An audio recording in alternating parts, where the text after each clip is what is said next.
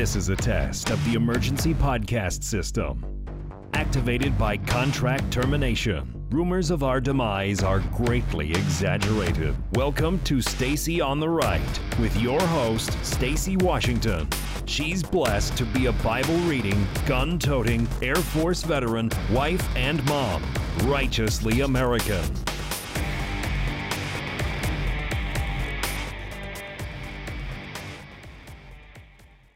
Welcome to Stacy on the Right here on LifeZet TV. LifeZet.com is where you can find out more about what we're doing.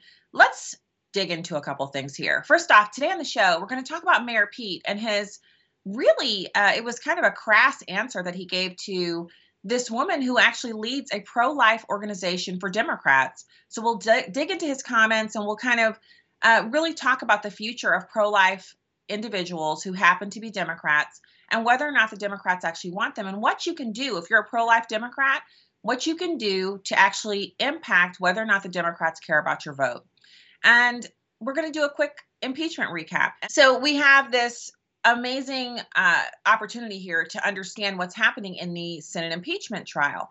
And I think one of the best summations of what we've seen thus far was given by the RNC's Liz Harrington. Now, she's been a frequent guest on the program, and I consider her to be an expert in this. And so she had some comments on exactly what we've seen so far and what we should think about it. Here she goes. President Trump is going to fight back. He's absolutely right. This is a corrupt politician who has zero credibility, Adam Schiff. He lied for over 2 years. He's still lying about evidence of collusion, and he's just acting as if it exists and smearing the president for cheating in his first 10 minutes. He couldn't get 10 minutes into his argument without falsely smearing the president of cheating. And it's not just about President Trump. That statement means 63 million Americans that voted for him, your vote doesn't matter. That's what Democrats are saying to you. They are saying your vote, we don't accept your vote. He had to cheat to get your vote, and we know that's not true. And so the smears that have been coming out of Adam Schiff, he didn't just lie about collusion, he lied about the FISA court abuses, spying against President Trump's campaign, which we know are now illegal, according to the Justice Department. He lied about that and smeared Devin Nunes. He released Devin Nunes' phone records. His abuse of power on that committee, and of course bringing us to this moment, was all concocted by Adam Schiff lying about a whistleblower that he said his committee had never spoken to. But as somebody who's in politics, do you worry? So when you take a look at that and what she said, I mean, it's pretty hard to disagree with it if your thought processes are rooted in the truth. The fact is, the president is allowed to hire and fire ambassadors at will. There really isn't any guidance around that in the Constitution, and Congress has not taken it up as an issue that they feel they need to try to regulate in the executive. And I'm not sure if new laws concerning who can be hired and fired in the executive branch would pass constitutional muster.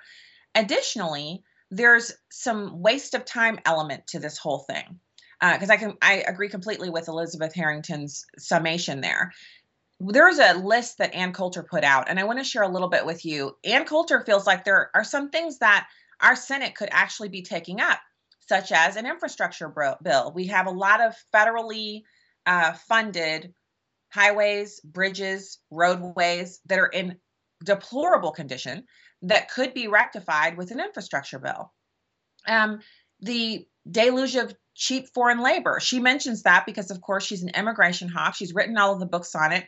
And if she sounds a bit obsessed with it, it's because you can't help but be obsessed when you write a book about something. The research that goes into writing a book requires that you immerse yourself in the subject to such a degree that you almost become a little crazy. It makes you a little teensy-weensy bit crazy. Not crazy in a bad way, but crazy like a fox, because you know everything there is to know about a subject.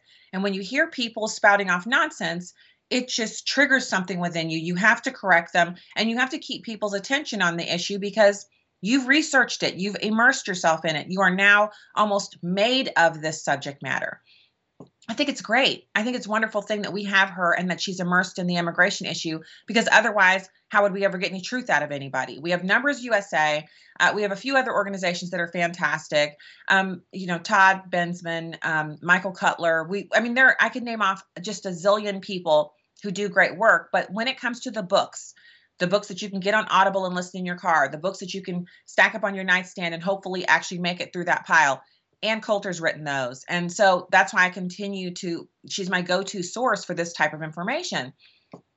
She also says we should stop inviting the rest of the world to come partake of government benefits that were created and meant to be used by Americans. She talks about fixing the disaster that is Obamacare and passing a bill to defund all of the pointless, useless, and expensive military deployments that are going on around the world. In that, she and I share a unimind. I mean, there's a few issues we share a unimind on, but we're really walking in lockstep on that one. I consider it to be a travesty and a moral outrage that we spend trillions of dollars in the Middle East when we could be using those dollars here in our own country, or at very minimum in Mexico and El Salvador and Honduras, to stop the devastation of the drug cartels on those poor, innocent people. They deserve our help. They don't deserve our help here in America. They don't all need to come here. We need to help them in their countries. But we can't do that because we're too busy obsessing about the biblical age conflict going on in the Middle East that we cannot solve. We cannot fix what's going on between Ishmael and Jacob's heirs. We can't do it. So what we have to do is move on. And then there's the opioid crisis. We have to declare war on the Mexican drug cartels. We have to finish the wall. And those are things that, again, trillions of dollars in the Middle East or those things. And we don't need, what is it? 25 billion was the estimate 3 years ago when the president first started talking about building the wall. $25 billion. Congress sneezes and spends that much money. That's your money and it's my money. So thank God Elizabeth Harrington is out there. Thank God for Ann Coulter. I don't care what you think about her criticisms of the president. She has every right to criticize him. I happen to be obviously a supporter on 2 of his coalitions, advisory boards. But I have also criticized the president in the past if I felt it was necessary. It does not lessen my support for him. And I think it's appropriate for us to take everything within context. And so I think her list is amazing, and I'm really glad that she's still out there swinging in spite of opposition that's kind of coming against her because of some of the things that she said in the past. So now let's get on to a topic that this is really important for us because I just learned something new. And I always feel like on the abortion front, I've read all of the papers, I've read all of the documents, I've been to all the websites, I've written the speeches, I've given them, I've talked about my personal experiences. This is a subject area in which I am completely knowledgeable. Until we talk about pro-life Democrats. I had no idea there were 24 million pro-life Democrats in America, and that there's this woman. I've heard of Democrats for Life, but I hadn't heard of this particular woman, this particular question. And so this takes us to a town hall that Mayor Pete had on Fox News. And Chris Wallace is questioning him, and they're taking questions from the audience there. And, Mayor Pete is an accomplished speaker. He has a way of, his diction reminds me a lot of President Obama. It's a little bit academic. It's a little bit rock and roll. He's not as academic sounding as President Obama, but he has a little bit of the same cadence. And it might be practiced. He might have watched Obama's speeches and thought, that's something that works for him. It's going to work for me. Regardless of where it comes from, he has a very measured way of answering questions that makes you think he's thought about them for a long time. So whatever it is, performance or truth, it works, except on this issue of abortion. So we have 2 video cuts for you here. The first one, Mayor Pete is asked about abortion, and the woman who's asking him is a pro-life Democrat. And the question is, it just goes straight to the heart of what people who are on the left have been struggling with for the past 10 years. So ever since the Democrats made a radical shift into supporting all forms of abortion up to and through birth of the child, this has been a problem for pro-life Democrats. They call themselves blue dog Democrats, much more traditionally minded Americans who happen to be on the left side of the political aisle. So take a look at Mayor Pete and this question. Well, I am a proud pro-life Democrat. So do you want the support of pro-life Democrats, pro-life Democratic voters? There are about 21 million of us. And if so, would you support more moderate platform language in the Democratic Party to ensure that the party of diversity and inclusion really does include everybody? Well, I respect where you're coming from, and I hope to earn your vote, but I'm not going to try to earn your vote by tricking you. I am pro-choice, and I believe that a woman ought to be able to make that decision. Here's what So this is $70 million that's on the line that Planned Parenthood has set aside out of the $558 million U.S. taxpayer dollars that are given to Planned Parenthood. They set aside between 20 and 70 million every election cycle to support Democratic candidates. So 21 million votes is a lot of votes. In fact, if just a third of those people swung to the Republican side on the issue of abortion, the Democrats would lose not just handily, but they would be soundly smacked back into, I don't know, the 80s maybe on their abortion policy stance. So I want to make a couple of points here. First off, the reason why the Mayor Pete and other Democrats, especially these new kind of progressive-minded Democrats who are being driven to the left by Bernie Sanders and AOC and the squad, the reason why they don't care about 21 million pro-life Democrats is because they know that those pro-life Democrats are not pro-life as their number one issue, which is why I am. I've explained this before, but to recap really quickly, the reason why I'm pro-life first, so candidates have to be pro-life and then pro-Second Amendment, pro-religious liberty, smaller government, ending the endless wars, et cetera, et cetera. The reason why I'm pro-life first is because if a person is great on the Second Amendment, but they're pro-choice, then that puts me at odds with what the Bible tells me that I have to do as a Christian, which is render unto Caesar that which is Caesar's. And then I have to, in the rendering, I have to do it from my Christian worldview. So there is nothing that encompasses or gets in front of or stands in between me and what God's word says and what God has asked us to do as Christians, which is to live for him all the time. So I can't be a Christian like wearing this sweater, and I'm wearing this sweater because it goes well with this red top. But when I want to wear a different top, I take the sweater off, and the Christianity is the sweater. So the sweater only gets worn when it goes with whatever's underneath, or whatever shoes I'm wearing. Or you see how this could go all wrong. The sweater could work with every part of my outfit except my coat. Got to take the sweater off. Can't go out without a coat in the wintertime. You see what I'm saying? So the pro-life issue has to be number one when you're talking about voting in politics, because it is the one that biblically you cannot have any of the other rights that God gives you if you're dead, right? So you care about poverty? Well, you can't pull someone out of poverty who was never allowed to be born. You care about racism? Then you should want every single baby who's created, and especially the Black ones, to be born alive. If Roe v. Wade was never passed, there would be 40% more Black Americans, which would make us around 26 to 28% of the population, which would mean that inner cities and other areas where Blacks are heavily populated would be in much better condition because neither Democrats or Republicans could afford to ignore 28 to 30% of the electorate, whatever the number would be, even if it was just 22%. Can you imagine the same way that both parties chase after the Hispanic vote because they are 18 to 20% of the population? You would see an even stronger push for the Black vote. They wouldn't take it for granted. Not only those things, but it goes to the fundamental heart of our Constitution and our Bill of Rights and what the founders intended when they made those documents, not to give us rights, not to endow us with things, but to acknowledge that God gave us the right to live, and he numbers and orders our days, and that no man is supposed to touch the anointed, and that's you and me and every unborn baby. Also respecting science. I could go on and on and on. There's a piece over at StaceyOnTheRight.com entitled Attention Democrats. If you want some documentation on some of the things I'm sharing today, you can read that and share it. So what I want to really go into now is you have to hear this woman. Her question was amazing. 21 million Democrats who are pro-life. And he said, yeah, but I'm pro-choice. So here he is again. He doubles down. Her name is Kristen Day, by the way. She's the president of Democrats for Life. And she's 50 years old. She's a runner. You know, there's lots of cute factoids you can find out about her. And she has an active Twitter feed if you want to find her, Kristen Day, spelled with a K. But here he is. She comes back around because Chris Wallace won't let him dodge answering the whole question. And this is kind of an exchange that I think goes down in the record books, but it exemplifies what Democrats believe.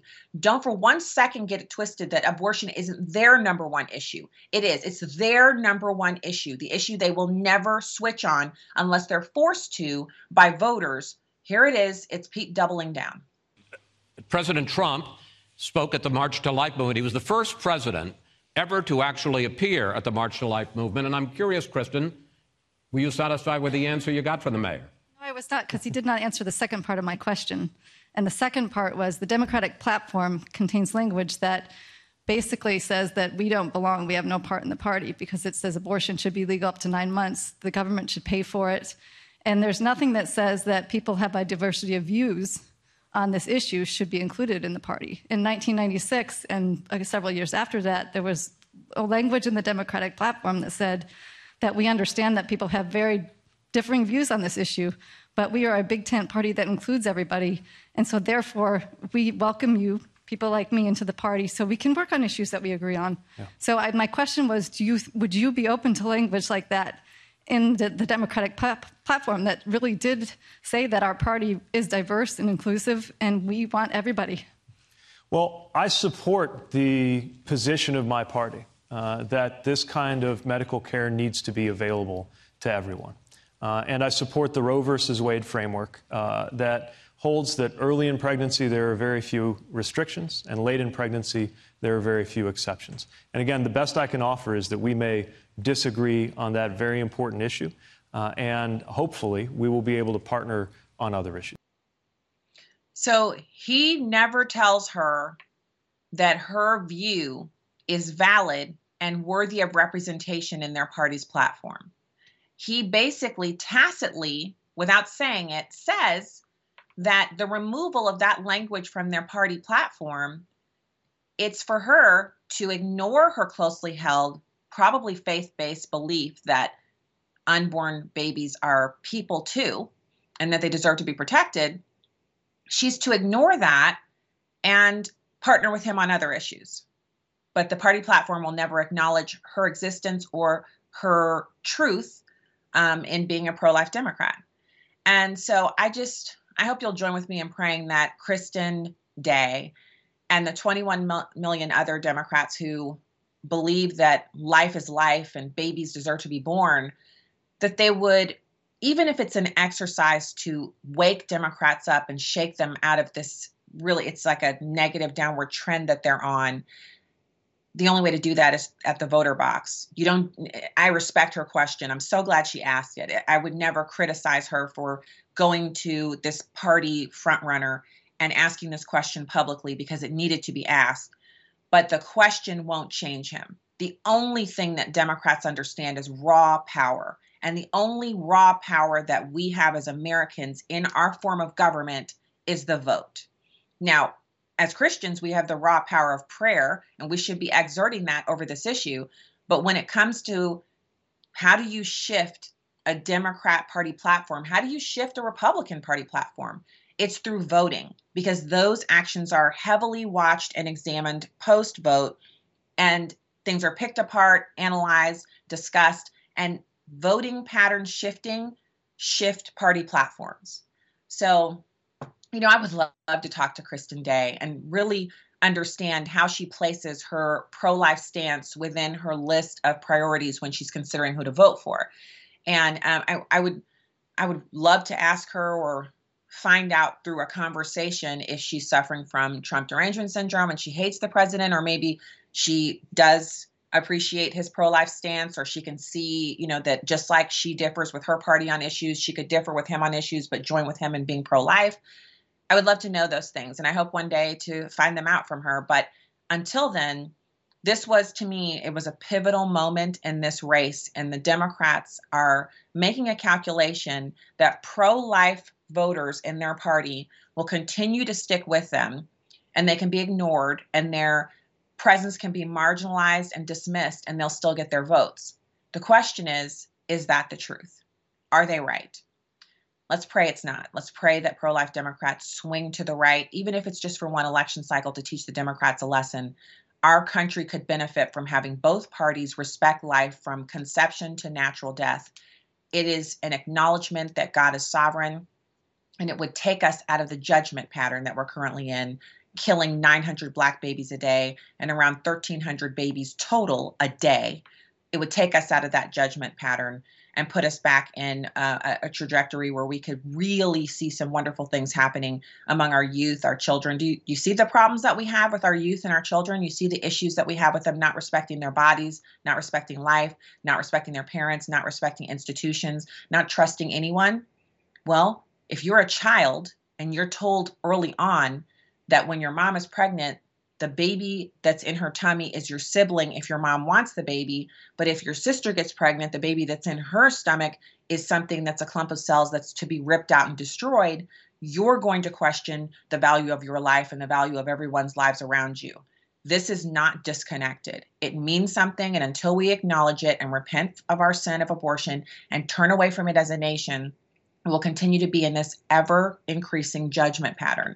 And I just pray to God that Kristen Day and that question, that it's ringing out and people are hearing it and having a heart change, because it's that important to us as a country and individually for the benefit of America's children. All right. That's the show for today. Thank you so much for being here. God bless. And find out more at lifeset.com and stacyontheright.com. Until next time.